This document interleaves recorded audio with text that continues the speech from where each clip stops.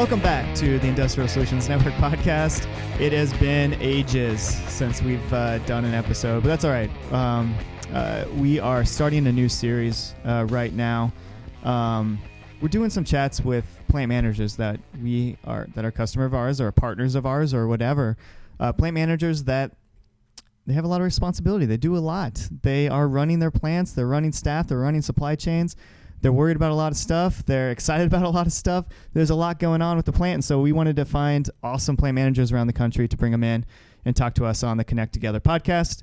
Again, for those that don't know, the Industrial Solutions Network is a network of industrially focused distributors, or we don't like the word distributors, but they're solution providers around the country down in Southern California called the Royal Industrial Solutions, CES up north. And we got Keithley Patterson, Renson House, CED, E&H, Tri-State, all of those. So check us out on industrialsolutionsnetwork.com for more episodes and more information about everything. But today, we are in Houston, Texas. Excited to have someone with us right now. They were gracious to let us into their facility today. We have Greg Hunley from ServiceWire. And ServiceWire has been a partner of ours for a while, not just our overall company called CED, but also working with our industrial solutions networks around the country. Greg, how are you doing today? I'm good. How did we convince you to do this, first of all? I don't know. Doing a favor for for somebody that used to work for me. So Trish got me into this. But glad to do it. Thanks for having me. I appreciate it. So what's your role here at ServiceWire? I'm the plant manager for the site. Okay. And how long you been with ServiceWire? A little over 2 years now. 2 years? Yes, sir. So you're fairly new. I am. Coming into this. Yep. So what was your experience before coming into this plant manager role? So I've been in a lot of manufacturing areas in the last 20 years or so. So started out in paints, did some in chemicals, Liquid Nails brand adhesives. Then I had some electrical wire manufacturing experience with a competitor of ours, and that's probably what got me in the door here. And between those two stops, I did a stop with a company called Rainbird doing drip irrigation, and then I did a short stint in the automotive industry. Diverse, my friend. Yeah. So speaking of like all these different places that you've either managed or worked in, what are some common threads that are common no matter where you're at in these plants? Well, manufacturing is the same, right? No matter what product you're making, the concepts are the same. You're trying to safely deliver a product at proven rates for customer demand. And that's really, I'm a simple-minded guy, but that's really the concept, right?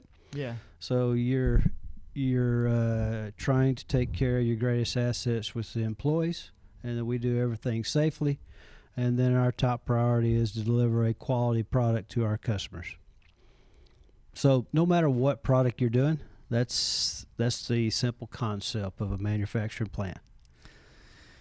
I get it. So you have very similar sort of things you care about and Yes. challenges. What is this thing that you've always seen at these plants that always bubbles to the top of things that you need to care about more than others, or challenges that is one thing that is always coming to you no matter what facility you're working at? It's usually about keeping assets running, because you always have critical assets. So it's about keeping those running. It's about managing your bottlenecks. Some machines are going to outrun others, and you've always got a bottleneck somewhere in your process. So you've got to figure out how to reduce that and to make it more efficient. So those are the two things, right? And from there, you build on that with 5S concepts, visual factory, lean manufacturing, just a whole lot of terms you've probably heard of, right? But that all drive success in that. So those bottlenecks, what type of bottlenecks do you kind of usually run into when you come into a new facility? Or even in a facility you've been at for 2 years? It's an asset, right? Or it could be a value stream, if you will, of a product line that has to go through these particular machines, right? And the demand is outweighing our current capacity. So you've got to figure out how we're going to get more capacity throughput. I'll give you an example. For us right now, tray cable is a product that's just flying off the shelf. So I currently have one bow cabler that twists all three legs into a finished product. I can't, at the moment, I could probably run 7 days a week and try to get that going. So, we do things like having stuff pre-staged for the operators, running through breaks and lunches, all kinds of different things you can do, but that's an example of one of my current bottlenecks that's a challenge for us. Huh. So is there so when you come into a situation like that and it's like, okay, I need more output, I need more coming out of this, is there new technology that you're finding that can help with that? Or how do you even find out, like how to solve that problem? Well,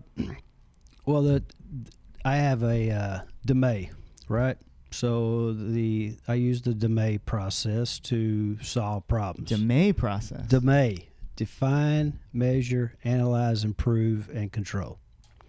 So you can tackle things with that simple concept, right? So what is your problem? What's your current state?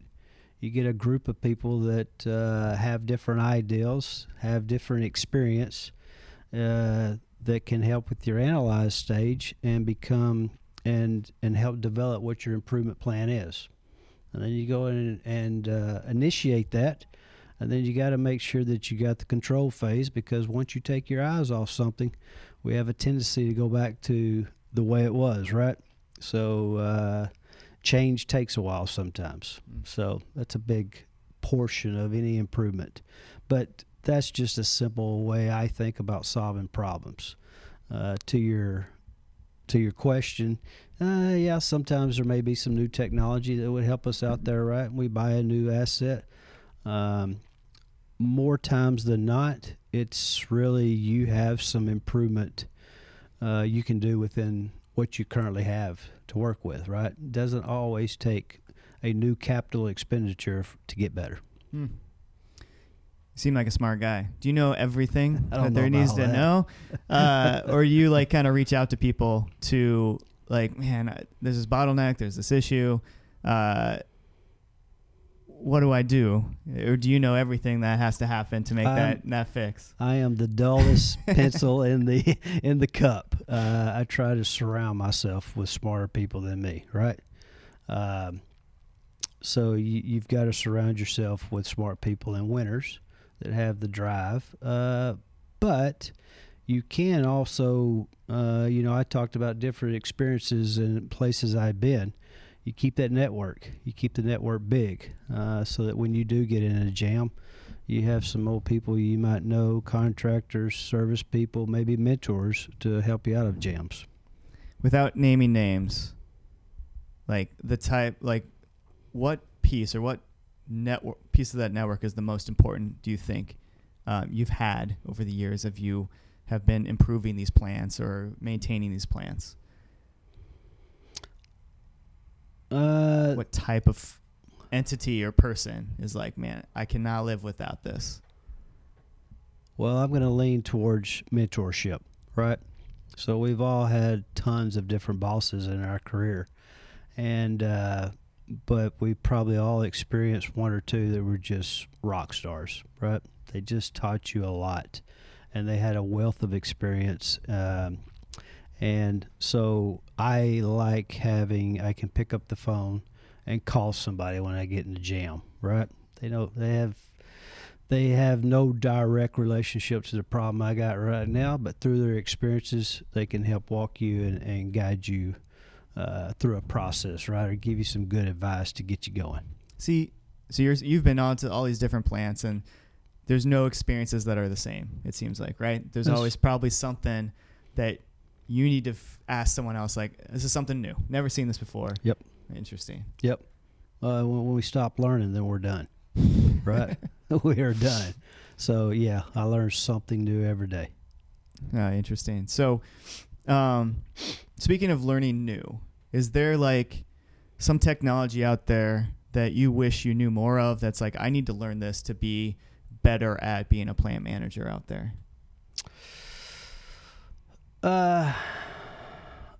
Not necessarily a specific technology. I'm not an engineer by trade, so I do lean on a lot of engineers.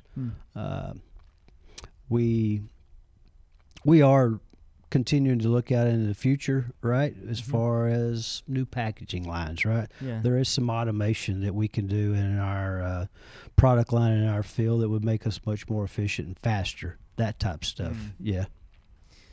So is there some buzzwords out there like cybersecurity? What's going on with the supply chain? Like, are these things that keep you up at night? And if so, like, what is that process? How are you handling that stuff?